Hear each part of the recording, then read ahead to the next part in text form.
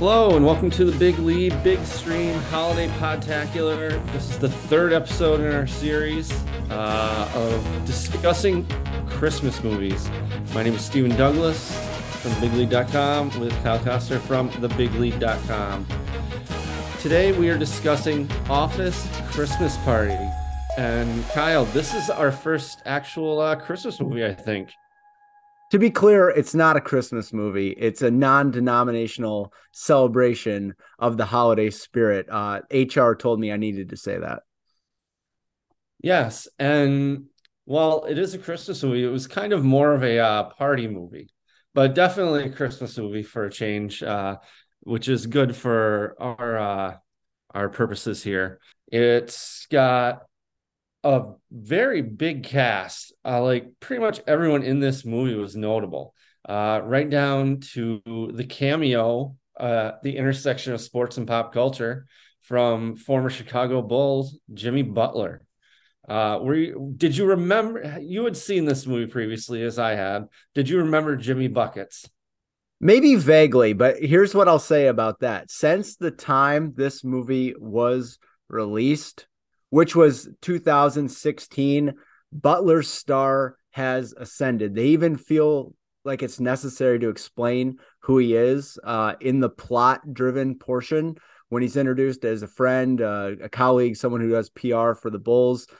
He is fresh faced. He is not trolling people. His hair was normal.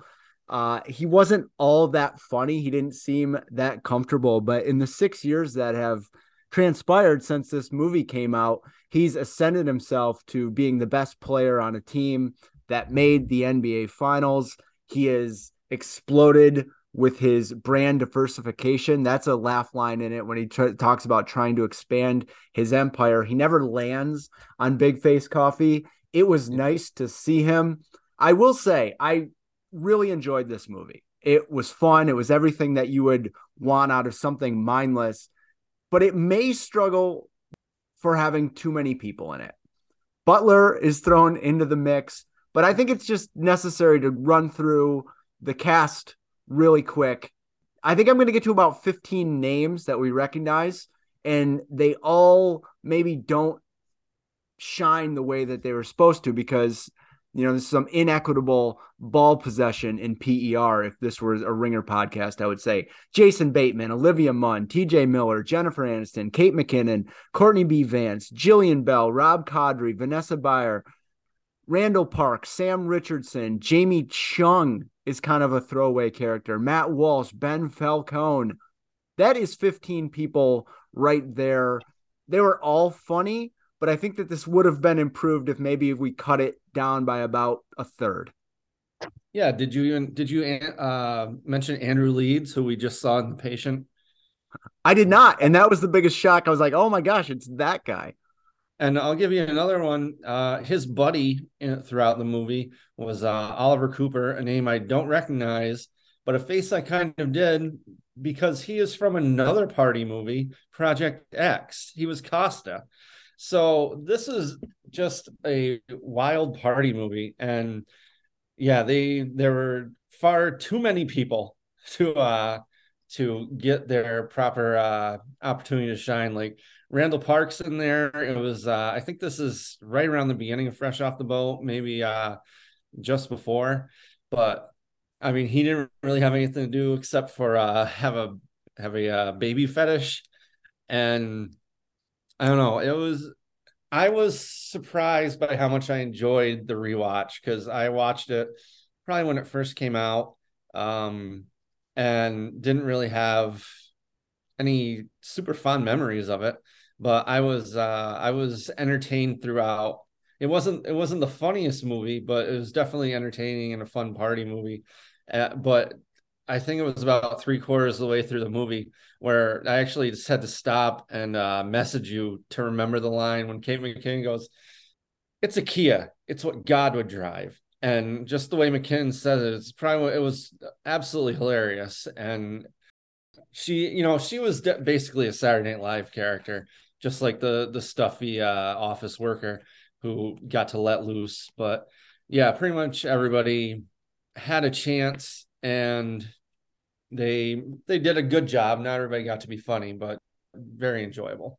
Yeah, it is a party movie more than it's a Christmas movie. The plot is not entirely important. Basically, Jason Bateman and TJ Miller work at a company. Jennifer Aniston is on the outskirts. It's essentially they have one night to save everything and make everything right. So there's elements of Christmas Vacation in there about getting the bonuses. There's Project X, like you mentioned, but then there's also the horrible bossness to it with Jason Bateman and Jennifer Aniston, where Jennifer Aniston is largely playing kind of the same type figure, a stick in the mud, someone who's going to make it difficult. She's good in those roles. I really like her when she is not trying to be likable. Obviously, most known for Friends and being the adorable and lovable Rachel Green. But when she shows like her acidic side, I think that works really well. Jason Bateman, it's hard. It was really hard for me to buy the romance between he and Olivia Munn. And I think part of that is because of Ozark. I think that Bateman for so many years was kind of like the comedy guy, Arrested Development, all that. But Ozark painted him with such a diabolical edge. And he's so small in that role where he kind of lets everybody bounce off him when he's trying to kind of be like the good everyday guy, drive the comedy as well. I'm not so sure how successful that was. TJ Miller was hilarious. And we should say a lot of laughs. Like I laughed a lot at this, and it's good writing. They try to maximize the jokes. Some of the conceits are really funny just from a basic element, like Sam Richardson saying that he can get a DJ and then playing the DJ. That was awesome. Jillian Bell as the pimp, who was amazing. Like that is just such a great role that you would see. It kind of reminded me of like an Always Sunny bit. There's a lot to like in this, and there's a lot of laughs.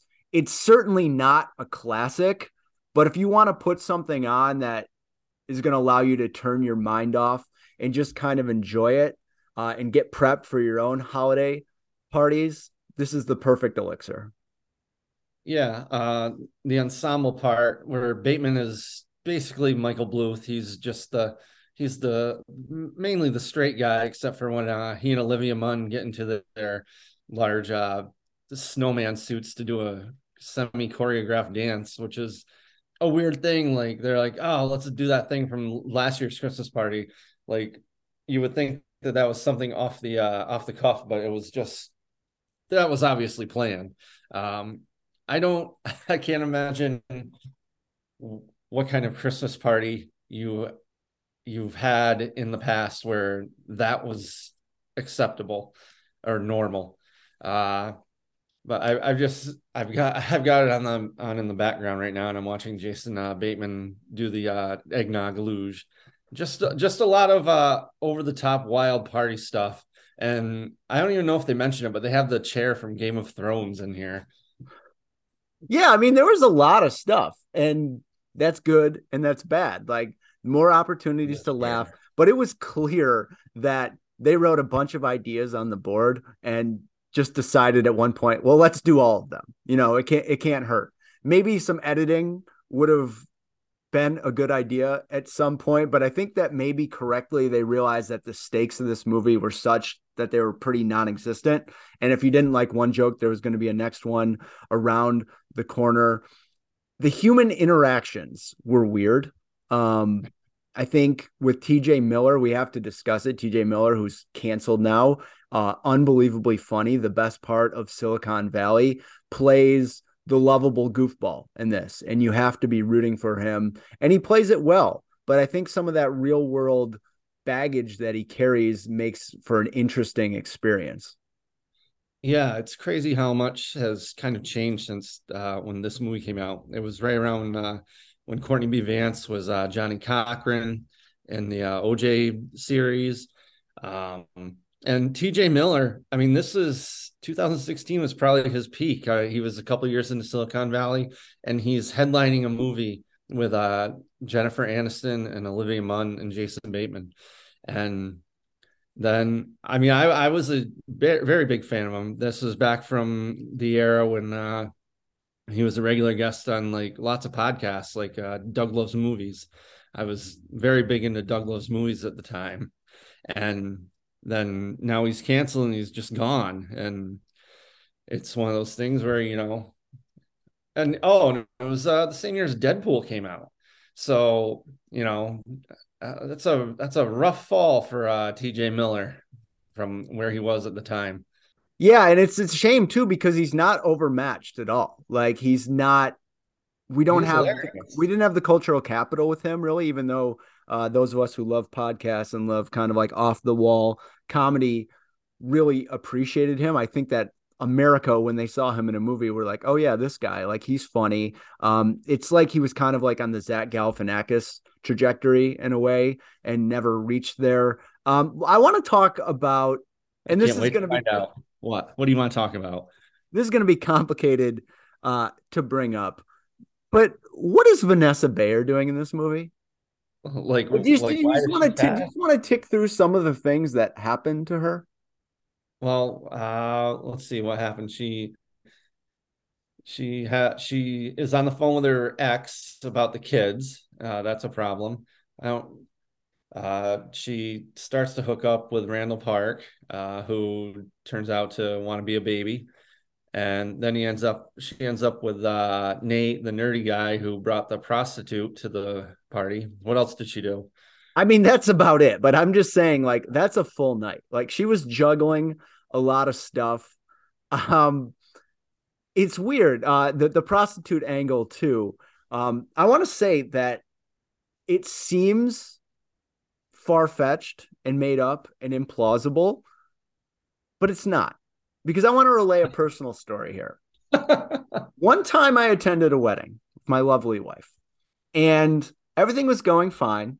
And we were out on the dance floor and happened to notice that one guest of the male persuasion had a partner that seemed to be extremely out of his league, who was dressed quite scantily, who was being very suggestive on the dance floor. A reconnaissance mission proved that nobody had ever heard or seen this woman before. And it was revealed at breakfast the next morning that it was, in fact, a high priced escort. So if you're thinking this is not a believable movie, no, this can happen. And I got to say, I don't know if any extracurricular hand jobs were handed out in the bathroom for $40, but this was pretty much the experience. Well, that's pretty. I my only problem is that's kind of like a trope where the nerdy guy is like lying about having a girlfriend. Like I mean, it's 2016. Who made the comment about being 2016 and then being a powerful woman in the movie? I don't know. One of them did. It was like I'm a woman in 2016. I can do this. It's 2016. I think by then you should have been allowed to just be single and not need to win the approval of the dude bros at the office by having a girlfriend. But Nate had been saving up his money for that apparently, so good for him. Key question here. Did you understand the plot? Because I'm not so sure that I really did. And I'm not really sure that it mattered. It definitely did not matter. It was kind of a MacGuffin. They're apparently a company that makes servers, and then their big product breakthrough was improving the wireless internet through different electrical outlets. So, okay, but it's a small company started by TJ Miller and Jennifer Aniston's dad, but they also have multiple huge offices, including this one with like 240 employees in the middle of Chicago. So not exactly mom and pop shop, but she closed the Orlando branch in the morning, and the New York or the Chicago branch didn't hear about it by the time she flew there, which is a little surprising, I think. And then it was unclear if she was going to Heathrow for some reason. I don't know if that was just to celebrate the holidays alone in Europe, or because there was another branch that needed closing. But it was just like, yeah, the profits are down in Q4, so we need to land the big account or we're closing the branch.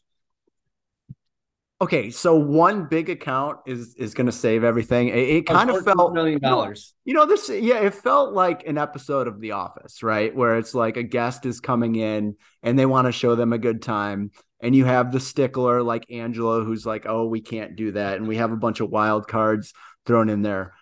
Pretty interesting Chicago movie. I love Chicago. I love films that are set there. It happens downtown in Thompson Plaza. Great shot of Calder. Artwork at the very beginning, good use of the city. The office was cool. I will say that like the geography of what was going on really, really worked. Like we've seen this in a lot of times before. I think, there's like a Succession scene where someone's standing out and looking over. It's an office that feels like a WeWork where, there's like one big atrium that everybody gathers. It was a very like progressive kind of like Silicon Valley techie type space, but it really afforded the opportunity for like a lot of cool things to happen, but also feel connected, right? Because the music was at the top. You weren't like when there was a scene that was like in a conference room, it felt close to the action. You understood where you were the entire time. The parking garage stuff, like they throw a funny Uber driver in there as they're moving around the city. Like through that lens, I actually thought it was a really effective way to tell the story and use what you had. I don't know how much this movie cost to make, but it kind of seems like they were really smart in the choices they made in making it and not spending a lot where they didn't need to. Yeah, that Uber driver was Fortune Femster, who is another person that you recognize. Just another person from like the podcast world just jammed in there. Yeah, the office was pretty awesome. It must have cost a very pretty penny to have that at least two floors in that one office in the middle of Chicago. Yeah, it was a fun office to work in where it seems like there are only like three tech guys at this server company.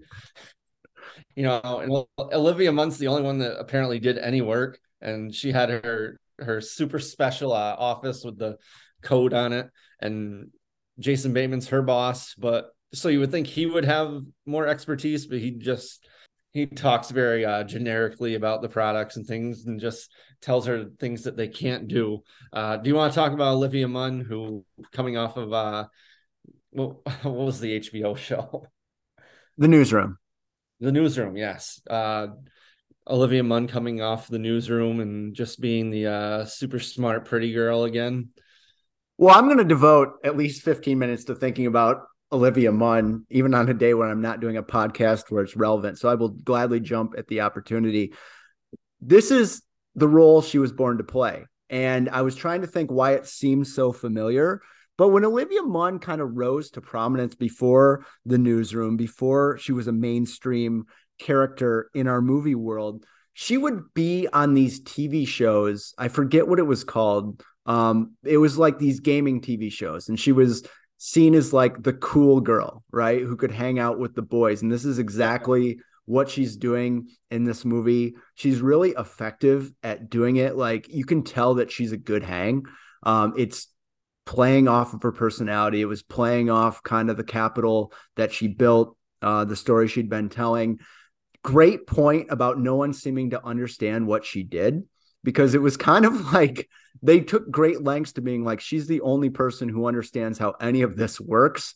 Bateman didn't show any acumen. TJ Miller didn't show any acumen. It's really interesting to me that they could not be in a situation where they were closing down more branches, considering that nobody seemed to have a firm grasp on what was going on. I know that they presented that she was doing like complicated programmatic things, and yet they kind of were like derisive and dismissive of her and being like, nerd, what are you doing? So it opens the question, like what everybody else at this company is up to when they log on. I guess it's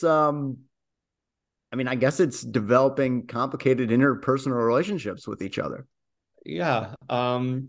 Now that I'm thinking about it, the one couple that worked there, or just the husband that worked there and brought his wife and his child, and they have this daycare where Vanessa Bayer and Randall Park go, but Jason Bateman's like, yeah, take the kid to my office. How about using the daycare that you've got? Maybe that would be a better place for the child to hang out.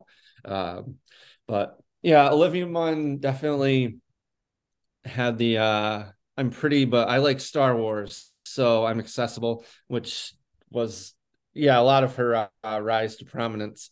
And I mean, she's very good, but yeah, that's definitely what they banked on in this movie, as she was the only tech person at the tech company. It's probably best that we don't think too much about it, but yeah, it is very funny that they had to rush around to when they get back to the party in the morning to do the last minute reconnaissance and put together the workstation and get the internet going for the entire city of Chicago. And I'm not sure how that works, but that's tech. I'm not of that world. Only the Olivia Munns of the world understand that. What do you think the next few days are like after this party? Because yes, technically the company is saved and this calls for some champagne, but I think that there's going to be a post-mortem. I know that Kate McKinnon learned to have fun and relax the reins a little bit, but I think that the amount of paperwork that's going to be generated from the fiasco that was this party was outlandish. By the way, the Ice Luge, where do you get something like that? I mean, they exist. We see them on TV all the time. There must be ice sculptors in every major. It can't be that hard in Chicago. I mean, the guy who ran the knockoff Binnies must have known the ice luge guy when TJ Miller went over with the truck. It's like, how much booze can you legally sell me? The water cooler set up with the three different liquors was a good sight gag too. Okay, would you have wanted to be at this party? Open bar, so I'd say yes. I probably would have left early. I would not. I like to think I would not have been there when it was time to clean up and create the new servers. But I don't know. I was not in my early 20s in the city of Chicago. I was in Albany, so I don't know how Chicago people work. Would you have been there? I would have been there up until the point where Courtney B. Vance, after taking a oscillating fan full of cocaine to the nose, decided to rappel like Tarzan, swing like Tarzan across, and hit his head. What looked like a horrific, potentially fatal fall. I Yeah. think that was like my favorite part of the movie because the fall was so good. Like there's a lot of ways to do it. There's a lot of ways that it could be played for comedy, but he goes right down, he bangs his head. There's a good amount of blood. Yeah, I think that probably would have killed the vibe just a little bit. Yeah, that was very funny. I That doesn't seem like it would be the most effective way to administer cocaine through a basically a shotgun blast to the face. I don't know how much you would actually consume in that case, but he apparently got quite a bit because he was swinging from the chandeliers not long after. I got a question here too. I never saw The Night Before, which I think is the Seth Rogen one. Yep. Is it really similar? No, not at all. The night before is that's an enjoyable one as well. That's more about three friends on a journey to a party. That's really more about the journey than the destination. It's also a movie mostly about friendship. It's got that Seth Rogen heart to it. So very different movie, but I guess the way it's presented is a Christmas party movie, but it's nothing like this. This is much closer to Project X than the night before. Where did we land on the scale of not enough nudity, too much nudity? Because it seemed like kind of inequitable. I thought about an hour through, I was like, we're not seeing any of it here. We're not seeing the hookups. We're not seeing any type of gratuitous shots. And then it kind of they throw some in there with like a photocopier scene, a bathroom orgy. It was like they couldn't decide how aggressive they wanted to be. It wasn't like Project X style, but it also wasn't like totally off the table. It feels like to me that they landed at sort of an odd compromise there. Yeah. The 3D printer of the dick was very funny, also very of the time, 2016 when 3D printers were everywhere. Also, I think it was Rob Corddry's family had done the Christmas photo where they all dressed up as One Direction. So if they remade Office Christmas Party this year and it came out, it would be well, Jimmy Butler would be back. It would be set in Miami, and there would be a lot of crypto jokes. They should do it. I mean, this is not a movie that is saying big things about the world. You could shuffle in any amount of funny people in there and it would work. You could change the plot just enough that it stayed fresh. It's kind of shocking to me that one of these isn't made every year because I'm dumb and America's dumb. I'll check it out. Like it was great. All right. So now is about the time where I think we should talk about the ratings of the movie on the 12 Days of Christmas scale. Our last one, Anna and the Apocalypse, was not very Christmassy, we decided. So, Office Christmas Party, how are you feeling on the Christmas scale? On the Christmas scale, I think this one is a solid 8.5 out of 12. Look, they lay it on really thick. Like I said at the beginning, the whole thing revolves around the party. But there is not that general sense of Christmas cheer. This is more about having a party. This could have been a Cinco de Mayo fiesta and played just as well. Even the love stuff, like a lot of times when you get the relationship things, it's based on, oh, 'tis the season. I should find someone to be with. That's really important. This was more like transactional. And even with like Jason Bateman and Olivia Munn, they had a history. The timeline on that was a bit confusing too. Didn't make a lot of sense. He turned down Olivia Munn. Big mistake, bro. But I think 8.5 out of 12 is a fair score. If I was going to give it a rating for an actual movie out of 4 stars, this is a solid, quintessential, smack dab in the middle, 3 out of 4 comedy movie for me. I think both those numbers are very, very accurate and proper and correct. I mean, it's not the funniest movie, but is entertaining throughout. There's the kind of needless plot, but also it works as Office Christmas Party because that is the Office party of the year.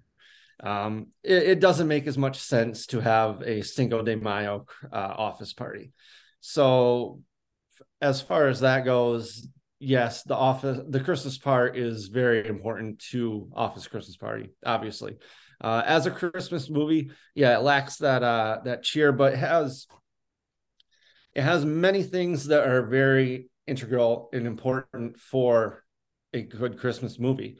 This is a list I'm working on still, but it has shopping at the beginning, shopping for presents. It has decorating, very, very important. It has family, not like big family, but there is a family element. It kind of has people finding love, but not really. There's gift giving. There's a character in a Santa suit, and bonus points for being a main character. And you have Christmas music in the background, which is very important for the setting. And it doesn't really have the big family sit down dinner, but it does have a large gathering. And family gathering is a very important part of a Christmas film. So it's got a lot of the important elements that you need in a Christmas movie. So as far as that Christmas movie, I'd say it's a 9 out of 12 days. And then probably a 2.5 out of 4 stars for an actual movie. Is there anything else that stands out to you that you need in a Christmas movie? Well, snow. There wasn't enough snow in this movie. It's in Chicago. They do get trapped on the roof and it's cold, but I need to see that snow falling down. That's so essential, especially if you're going to be in a cold weather area, even if it's so for establishing shots. Interesting too, because like I said, the elements of Christmas Vacation that were present in it, there is a downtown Chicago scene in that one. And that seems to work well because that is, like that establishing shot is really good. It's like if they had just gotten a snow machine going or done it at a time where there was actual snow, I think that it would have got a higher score for me. Well, yeah, I mean, there was some snow outside, I think, and obviously the snow grounded Jennifer Aniston's plane so that she would be forced to go back to the party. And also they did have the snow machine. They literally had a snow machine, which ended up being used for the cocaine. So there was a little snow, but no, it's not like when you think of snow in a Christmas movie, you think of like characters walking through like a snowy neighborhood, or there was no snowball fight. There was the snowmen were just costumes. There was no real use of actual snow. Special shout out to Kate McKinnon for the line about God driving a Kia. And also, real quick, since I don't know when else we will ever have a chance to discuss it, Real World San Diego was when we were in college. My roommates and I watched it. We loved that season. And to have Jamie Chung still show up in our lives every now and then is a delight every single time. I'm like, it's Jamie from the real world. And I enjoyed that season so much one time that one of my roommates came home and he walks in the door and goes, "Where is everybody?" And I started going through the list of people on the Real World San Diego going, "Well, he's here. He's in jail. Brad's in jail." And they're like, "No, our actual roommates, where are they?" I'm like, I don't know. But yeah, always fun to see Jamie Chung. I may or may not have a picture of myself with Randy. Jamie Chung, you're never upset to see her. I only wish that Brian Greenberg was in this. Yes, I love that entire cast. So that should wrap up everything that could be possibly discussed about Office Christmas Party. We will be back, I think, on Friday with the new Lindsay Lohan Christmas movie on Netflix. So check that out. And as always, listen to all the Big League podcasts and read thebigleague.com and subscribe to our double checkmarked Twitter feed. That's how you know we're official. So for Kyle Costner, I'm Stephen Douglas. Thank you for listening, and God bless you for making it this far.